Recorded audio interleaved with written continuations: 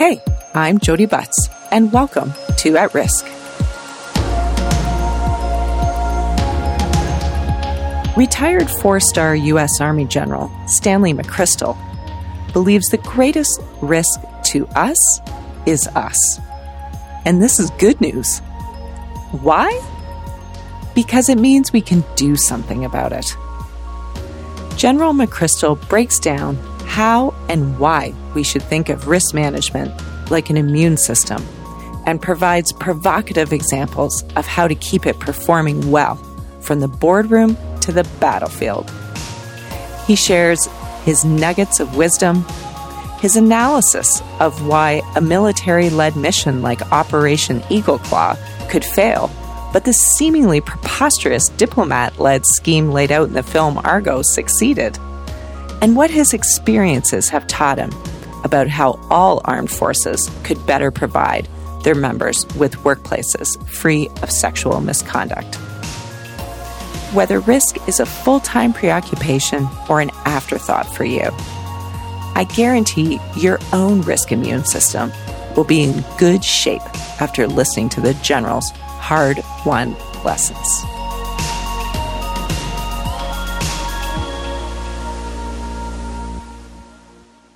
Thank you for joining me, Stan, and welcome to At Risk. Well, thanks for having me, Jody. I appreciate it.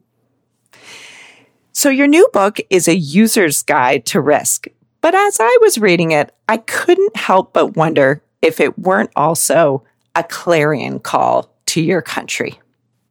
That's a great question. It has a very ambitious title, as you see, Risk, a User's Guide. And what we're basically trying to not so subtly say is everybody is involved with risk. So everybody needs to think about it. I think my country absolutely needs to think about it, but then so does every other country. Yes, that's for sure true. And so I think, you kind of hinted at it even in that first answer, but I wanted to ask you, in terms of risk thinking and risk management, is there something you're born with or can it be well nurtured? Yeah, and that's a great question. It's almost like the leadership question, born or taught. I think that certain people or everyone's born with a natural relationship to risk, how much you are comfortable taking risk. But I don't think it starts and ends there. I think that everybody can be taught to be more comfortable with risk, to think about it in a more disciplined and more effective way. So the answer is, I don't think we are just what we are. I think we can make ourselves and our organizations far better at it than we might otherwise be. And you provide this wonderful metaphor for how to think about it and how to see yourself inside risk. You use this metaphor of our risk immune system. Why is that metaphor helpful? How did you settle on it? Well, it's interesting backstory. Some years ago, I started teaching at Yale University, and I never taught before, but I'm up there preparing class, and a young lady walks in, and she's an immunologist at Yale, brilliant lady. And she came in and she said, I want to talk about the human immune system. And I just looked at her because I knew nothing. And she said, I think it's the same as counterinsurgency, which I had been involved with in Afghanistan.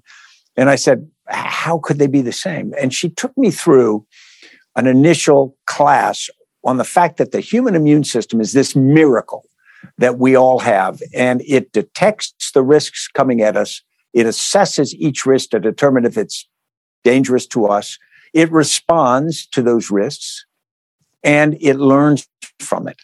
And it does that about 10,000 times a day to microorganisms that assault our bodies that would otherwise make us sick or kill us.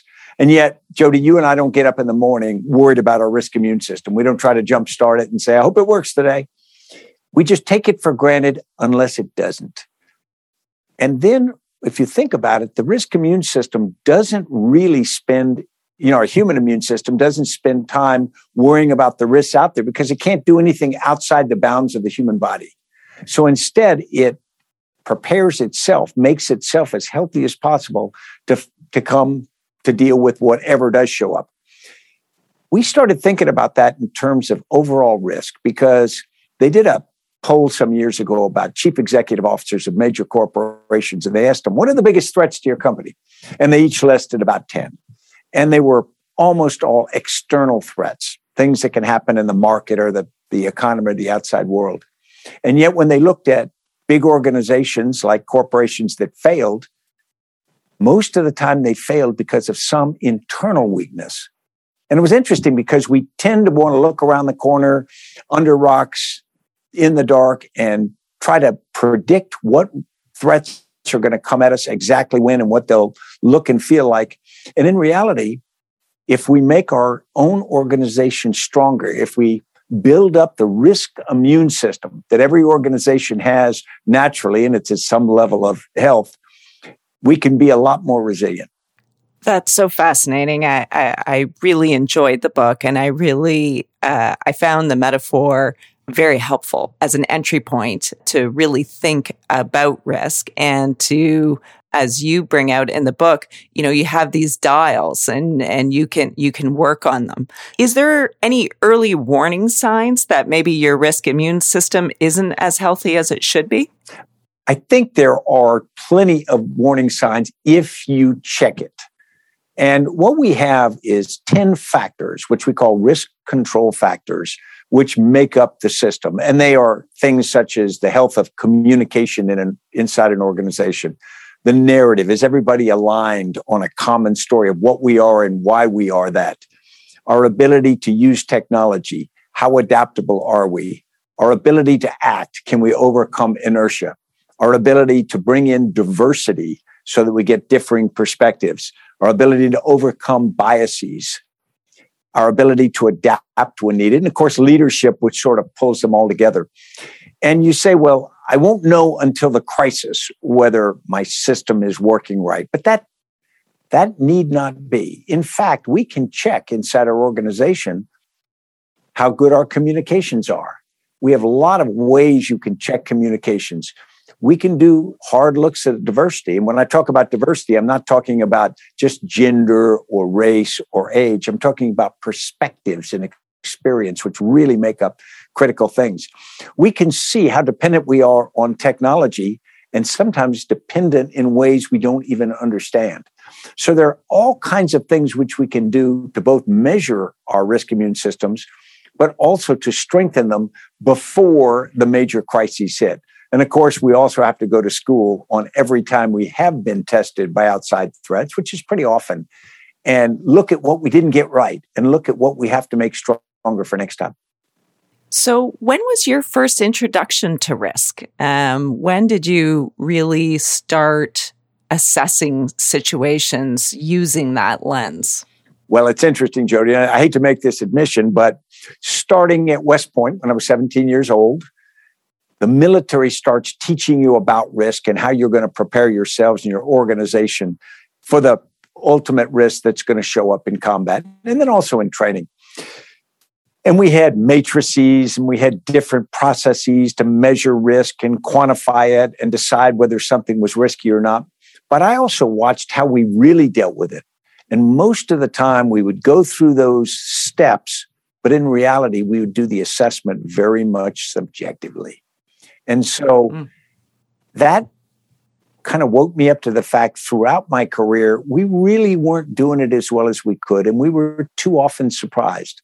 There was one event that happened early in my career. I was a young Green Beret first lieutenant that many people will remember. And that was the Iranian rescue mission in the spring of 1980. And we look at it in the book. And the reason it's so important is because the failure of the American effort to rescue the 53 Americans that were still being held hostage in the embassy in downtown Tehran really set U.S. Special Operations on a course which went through my entire career. What's most interesting to me about it is, as the hostage crisis began in November of 1979, we have this really difficult diplomatic problem, which you'll remember Canada helped with. But we couldn't come to an agreement with the Iranian revolutionary government of the Ayatollah Khomeini. And so after several months, President Carter orders the military to first formulate a plan and then brief him on how they would go about trying to rescue the Americans. And they put together this very complicated plan that involved 10 steps to include flying in helicopters and fixed-wing aircraft at night, down low below Iranian radar, landing at this piece of deserted desert in which the commandos would get out of the backs of the fixed-wing aircraft and get in the helicopters, which had to fly in empty because of fuel limitations. Then the fixed-wing aircraft would come out. The rotary-wing aircraft would fly to an area outside the capital city of Tehran. But now nightfall is ending and morning's coming. So they have to hide this force, 6 big aircraft and almost 100 commandos all day. And then the plan is trucks would come out from the city late that afternoon and pick up the commandos. They would drive into the city, primarily to the embassy, but also to a foreign ministry location for a simultaneous rescue that had to occur. And they would do a hostage rescue raid. And because there were 53 hostages in a 27-acre large embassy compound where they didn't know exactly where they were, it was going to be difficult. And they expected there to be a firefight of some kind. And then you had to get the raid force and all the rescued hostages out. So the plan was to go across the street to the soccer stadium, secure the soccer stadium long enough to land the helicopters in there, pick up everybody, raid force, rescued hostages, and take off. And you say, well, problem solved. Well, no, because you don't have enough fuel to get out of Iran. And so they have to have another force seize another airfield in Iran, land fixed-wing aircraft, take the helicopters with all the people there to that airfield, transload them, and fly out. And it sounds pretty simple, straightforward, doesn't it? And then, of course, you're rolling your eyes, as we all do. But here's what's interesting as I studied it later after spending a lifetime in special ops. There were 10 phases to that operation, steps. And the nature of the operation was every step had to be successful to go on to the next step. And so even if you said that each step or phase of the operation had we'll call it a 90% chance of success, which is generous, but it was a good force put together for this. You say, okay, well, it's a 90% chance of success for the mission. Well, the answer is no. It's actually 0.9 times 0.9, 10 times, which is 0.345. And so when they went in to brief President Carter, he's a submariner by training. These 2 leaders of the operation, both combat veterans, and one is the leader of Delta Force, this big, confident kind of guy. They go in and President Carter asks them, what's the probability of success? And they tell him absolutely straight-faced, 85%. And so you compare that and you say, no, wait a minute, how did they get 85%? They got 85% because that's human nature. They wanted to rescue the American hostages. They were patriots. They wanted to get the job done. They had confidence in their force. They had rehearsed. And so they had reached this subjective 85%, even though in the harsh light of history, it's probably difficult to actually reach the same assessment. And then you say, well, why would President Carter, who's a very meticulous, analytical kind of person, why would he accept that? Well, he would accept it because he was spring-loaded to want it to succeed. He knew that he had to get the Americans out. He was in the last year of his ultimately one term in office. And he knew if he didn't succeed at this, the chances of re-election were very low. And so he wanted to believe. And so in that room, 85% gets briefed, it gets accepted, the mission goes forward, and of course it fails sort of dramatically. And so when we think about risk, I don't say that those people were wrong or evil. I say they were human and they were about like all of us. And it should be a real caution for how we think about risk. And we shouldn't hide behind, sometimes we put up numbers and we hide behind those numbers and decide something on an entirely different logic plane. So, of course, I couldn't help but think of the Argo mission, as you mentioned, where the Canadians were involved in rescuing and assisting the retrieval of some of the Americans who had been employed at the embassy and were trapped inside Iran. I couldn't help but think about it, but it was kind of a ridiculous plan, right? In some ways, we're going to pretend it's part of a movie set. We're going to give you Canadian passports. Yet that mission was successful. Just so curious to hear your insights, how a plan like that could be successful, whereas one that was involving, skilled military people, in fact, and unfortunately failed. Yeah, I mean, that's a fascinating point, Jody, because we think of the Argo story, we'll just call it for that. It was kind of a preposterous plan. And yet I learned something when I was a young lieutenant. If it's stupid and it works, it ain't stupid. And the idea that it was not something that the Iranians were likely to see happening because it was sort of preposterous. But let's think about risk really sort of analytically here. First, the risk of that plan was significant, and the risk of it failing and those people being then put in detention was high, but it wasn't likely that they would be killed. So there wasn't the likelihood that it would be an execution or something. They'd just probably be put in detention. But the people really accepting the greatest risk was your nation, Canada. And then you say, well, why would Canada do that? Canada is in Iran to a certain degree. They've got a challenged relationship with the Iranian Revolutionary Government, but not like the United States. And if the plan had been exposed, it's no doubt likely that Canadian citizens might have been taken hostage as well, and of course, undercut all of the hopes of maintaining any kind of relationship through the Iranian Revolutionary Government. So you say, well, why would Canada do it? And you say, well, because we're neighbors on the Northern Hemisphere and we're North America, we're both good countries, etc. Well, yeah. But if you think about it also, Canada I believe, made an assessment that their relationship to the United States was important enough long-term going forward that it would take this kind of a risk, because that kind of thing which helps maintain relationships over the time are very, very important. But it's interesting to think of it that way, because it wasn't just the Americans that were at risk during that moment. Yeah, no, thank you for that. That was excellent. And I think you're right. I think it's why, as Canadians, whenever there is a new president, we're always looking for that president to acknowledge that we're not just neighbors, but we're very close friends, and that we have a special relationship. Sometimes Canadians think that we're insecure, but I think it's just, it's just important to acknowledge, how intertwined our relationship is, not just by geography, but by, choice and shared values. Well, that's right. And, we sometimes run the risk of taking people in our lives for granted that are so reliable and so close to us. And of course, that's a big mistake. So I think you're exactly right. We have shared culture, we have shared economics, we have shared so many things, and yet we each have sovereignty, which we have to respect as well.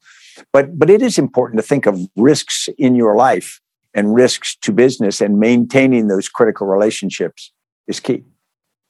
And in your retelling of Operation Eagle Claw, what stands out, you talked about the optimism of the people involved in making the decision and building the plans. It's really hard to say difficult things, and nobody wants to be perceived to be a pessimist. Your reputation is you are the kind of person who delivers the news that needs to be delivered, but may not be happily received. How do you get through those barriers?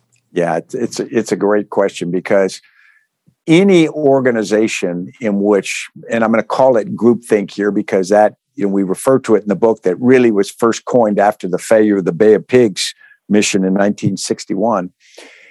You get a dynamic in any group, and that dynamic can often quash people from speaking their minds.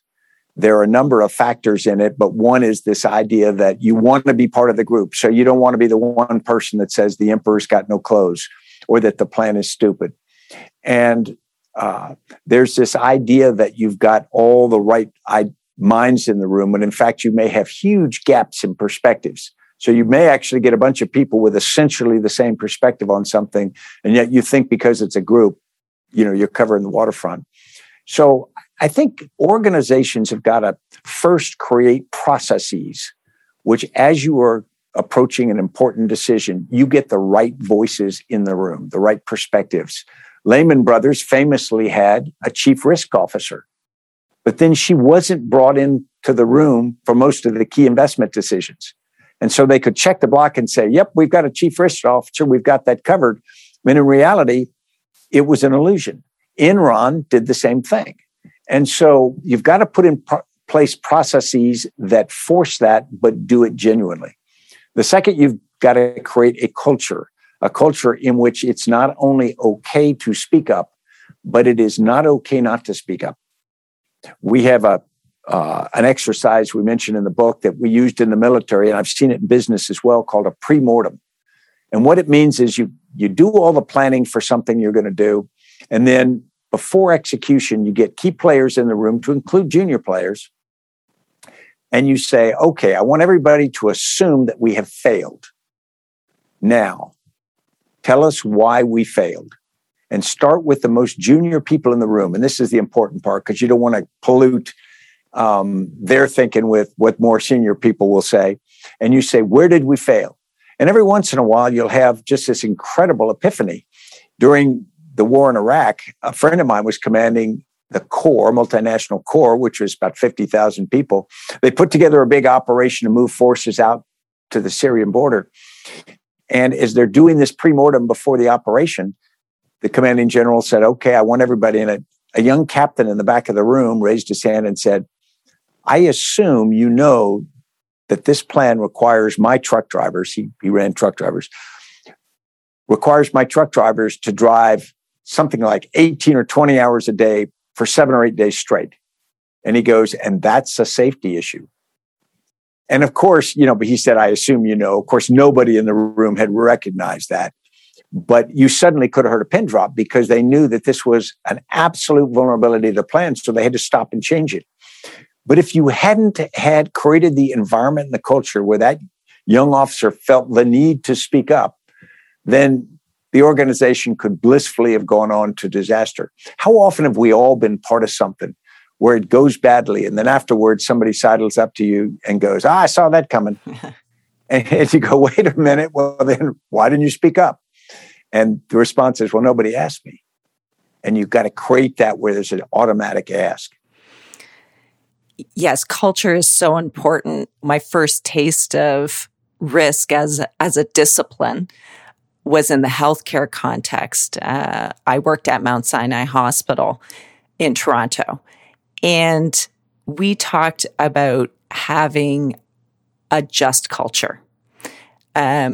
Previously, the discussion in the healthcare context had been about a no-blame culture, recognizing that systems are often responsible for error. But then that got adjusted, and we started talking about a just culture where there's room for personal accountability, but married with the understanding that there are systems that produce error and unanticipated outcomes as well. What are the keys to building a positive risk culture? Yeah, it's a great experience, Jody. I was on the board of directors of JetBlue Airlines for a number of years, and I was the chairman of the risk or the safety committee, which is all about risk. And what you find out in safety issues in airlines is it almost never is a single cause of a problem. If an aircraft crashes or if you have some other accident, you almost never have, well, this bolt broke and the wing fell off. What you have is a series of events which cumulatively produce the vulnerability that happens. So, for example, you might have a design flaw, but then you've got a whole system of testing and maintenance systems. And when you go back and peel the thing apart, you invariably find failures in a number of those things. And those things don't typically cause an event, and so we tend not to notice them. So what you've got to do is create a culture in which you are trying to pull out those kinds of weaknesses all the time, not just when you are going after a tragic crash or something. The ability for people to want to say, wow, we just had a close call. We almost had this problem. But in an environment where there is the wrong culture, people they'll want to cover it up. They say, wow, we dodged a bullet on that. We don't want to mention it. And it really gets into some interesting things with healthcare and with things like airlines, because you have concerns on the part of doctors or pilots and other crew that devices like cockpit recordings and whatnot will find them responsible, and they will find them liable, even if a big accident doesn't occur. And so they'll be very reticent to have people listening in and going through and sort of grading their homework all the time. But we know from healthcare that there are so many things that need to be checked that you have to have that balance that says, one, we are going to have a process system that brings things to the light of the day, hopefully before they become huge issues. But there's also got to be individual responsibility as well. If you are not doing your part, in my opinion, nobody should get a buy. There ought to be responsibility individually and organizationally to live up to standards. Yes. And here in Canada, our armed forces are going through just a crisis in leadership related to instances of sexual misconduct. And I think lots of people are looking to political leadership, but are also, searching for answers as to, what is the way out of this? How do we restore the culture of our armed forces such that they really value the diversity of thought that's, brought by women service members, and that there's that respect there. And I'm not sure anyone has real clear answers at this point in Canada. Is there anything in your experience that you might point to as the beginnings of a way for us to really improve the culture of our own armed forces? Yeah, of course, the Canadian Armed Forces had the problem with the detainee issues some years ago, at least the Parachute Regiment did. And the United States has been through a number of these, to include the sexual assault issue. And just to put an exclamation point at the end of that challenge, think if I am a parent and I've got a daughter who is thinking about going into the U.S. military. If I don't think she will be safe, it's a question of whether she'll be treated equally with opportunity. That, of course, is something I would want. But if I don't think she's going to be safe, I would absolutely stand in her way and try to dissuade her from doing that. And so just from a national security point, getting the talent we need into armed forces requires that we create an environment where people are comfortable themselves and then having their offspring be a part of that. The United States has struggled with this. And I can tell you from the position of an old soldier, first off, it has always been sacred to have the commander responsible for all the legal adjudication inside a unit. But we don't have a very good track record of it. The reality is, inside the U.S. military, and I'm not saying people are evil, but we didn't create either the reality or the perception that commanders would create the right environment and then act on problems when they arose. And so there's been a move to take that out of the hands of military commanders and have separate kind of legal review of incidents like that. And to be honest, reluctantly, I agree. I think that's probably a good move, because we have to build credibility in that system. People who are in some way mistreated, but also people who in some way might be guilty, ought to believe that system is going to find justice. And so if you are guilty of misconduct, you ought to know there's a very, very high likelihood you're going to be held to account. And of course, if you are a service member of either sex that might be a victim, you need to have belief that there's going to be that. But it's easier said than done, because with every system like this, it's it's a balance because accusation does not equal guilt. And so we have to have a system that is able to take accusations absolutely seriously, but make sure we don't create the Salem witch trials either, where we create this idea that, just anybody proclaiming something is going to hold somebody to a level of guilt that they might not be guilty of. So this is going to be hard, but it's got to be something that we look at really hard in the United States. And I think it's absolutely true in the Canadian forces as well. Thank you for that. Yes, I do think I do support a good process that can achieve a just result. And I think that every organization has to do that. Now, obviously, the military is going to have a more sophisticated adjudication system, but even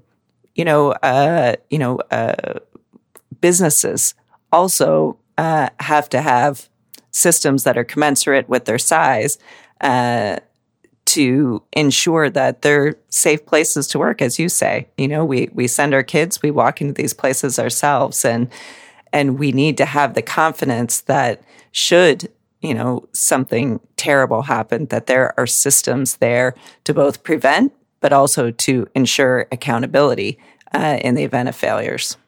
You talked about a pre-mortem earlier. I wanted to bring up the war game Crimson Contagion that you discussed, where the United States went through a war game trying to cope with a pandemic. And they did this ahead of COVID-19, but perhaps didn't learn all the lessons that they could have. What contributed to the, I guess, I hesitate to use the word failure, but I think that the failure to take on the lessons learned? Yeah, I mean, let's call a spade a spade. The United States has failed in the face of COVID-19. There's no other grade for the performance than that. But we'll go back to Crimson Contagion because this is something that makes it less excusable. Crimson Contagion was a series of 4 exercises held in 2019 by the Department of Health and Human Services. And it was based on a scenario that may sound familiar. An American was in China traveling, became infected with a virus, didn't know it, flew back to the United States, not feeling well, got picked up at the airport by his son, who is that night going to go to a rock concert. The son takes the father home, father goes to bed, son is now infected, goes to the rock concert, and from there. And about 500,000 Americans ultimately die. And when they went through the exercises, the purpose of which was to determine where were the weaknesses in America's ability to deal with a potential pandemic. Things like equipment stockages, coordination processes, knowledge and people in key places. And they had a number of players from across all of agencies and down at state and local levels as well.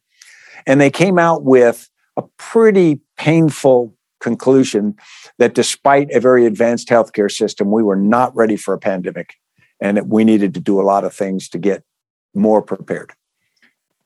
And a 76-page after-action report was written. And then, of course, most of what came, as you mentioned, didn't get learned. They were learned on paper. They just weren't executed by the bureaucracy. Now, you could argue there wasn't enough time, but this wasn't a new problem. Actually, when you and I talk about COVID-19, we say, wow, what a surprise. We had this viral infection come. We never seen that before. And the answer is, of course we have. We've seen it repeatedly. Even in the last 100 years, we always remember that the Spanish flu of 1918, 1919, but we get this threat on a constant basis, and some threaten to become pandemics. And so it isn't an unexpected threat. It's an inevitable threat. We know it's coming. It's just a matter of when. Now, we don't know that it's COVID-19, that particular novel coronavirus. We know one will do that. So we know the problem's coming. And then second, we know what to do about it because we have a good body of knowledge on public health and experience. So we know the playbook.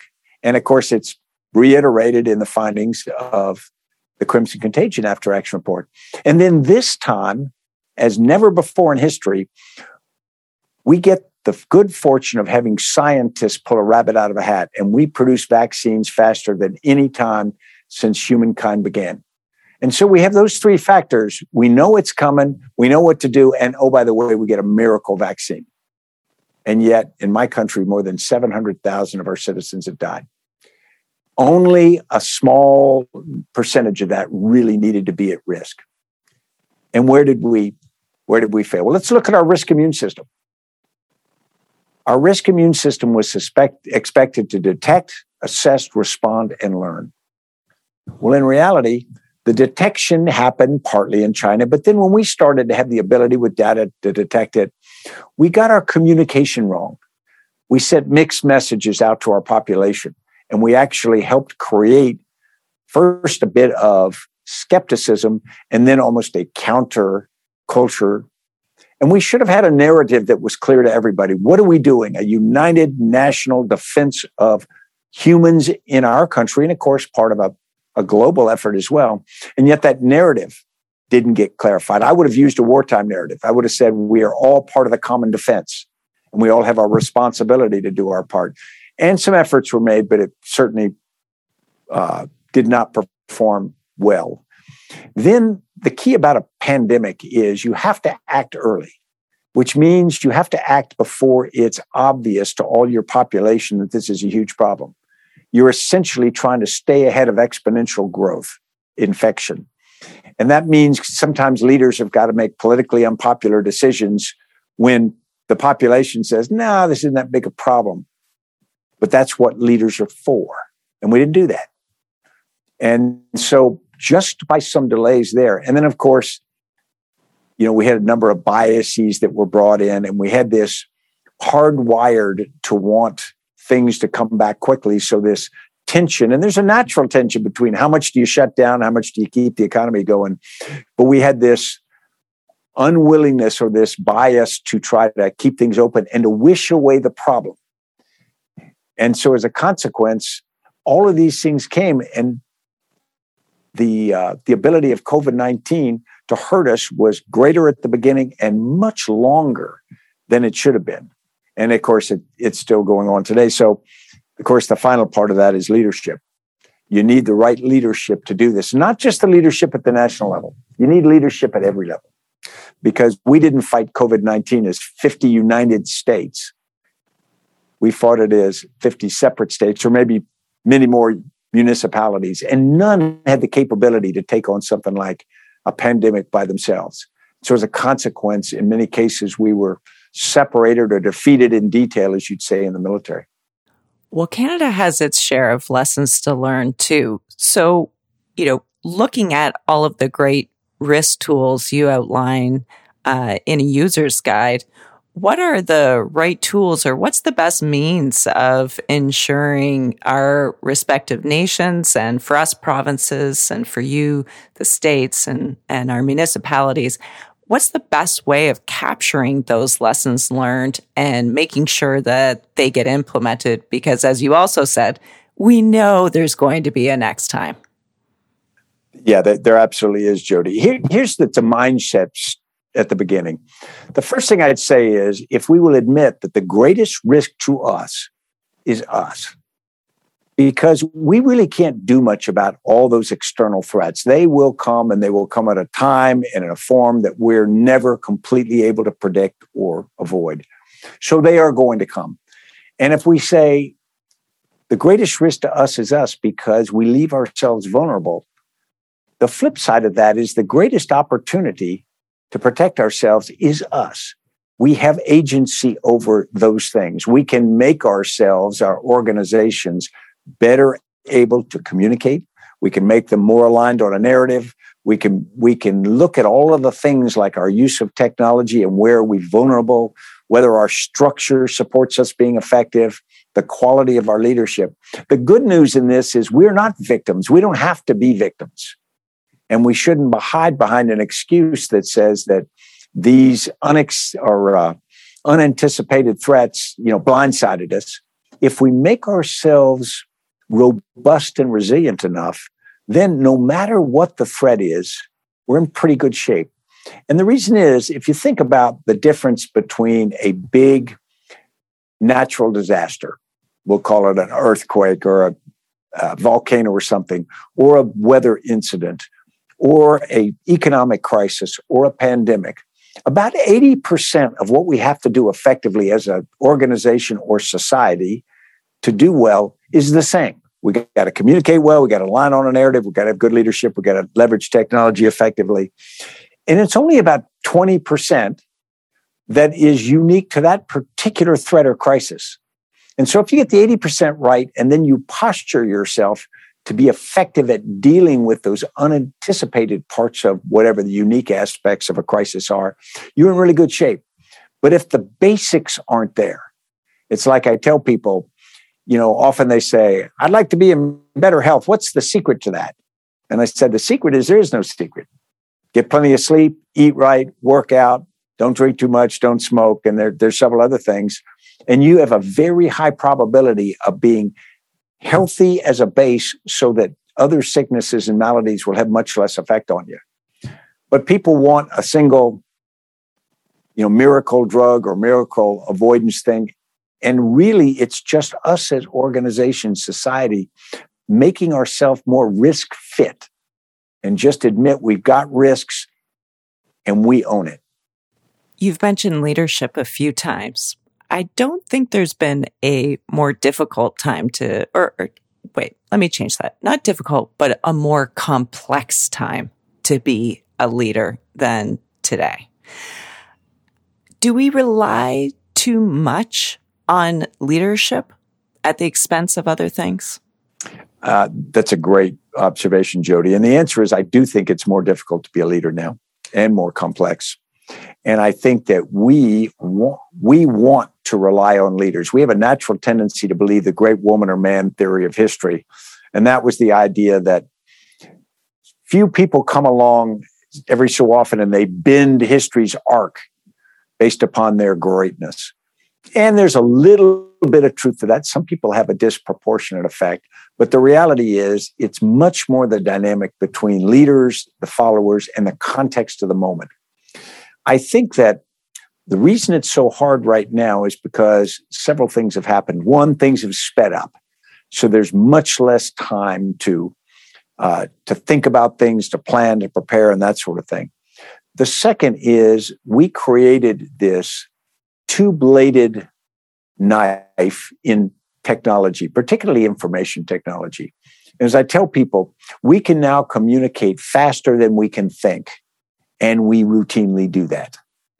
I actually would say that we've created this technological marvel that is seen in everything from email and the web to social media and things like that, that allows us to push information so fast and so powerfully and so cheaply that we can affect how we think and what we believe and how we behave without really understanding how all that's happening. And so I would argue that technology has outpaced the maturity of humankind.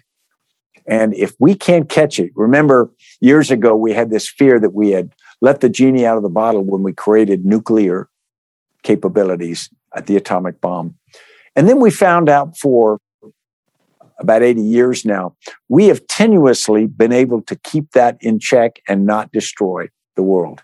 I would argue we may be able to destroy the world now with our own inability to use information technology maturely, because we can pass misinformation, which is unintentionally incorrect information, and we can pass disinformation.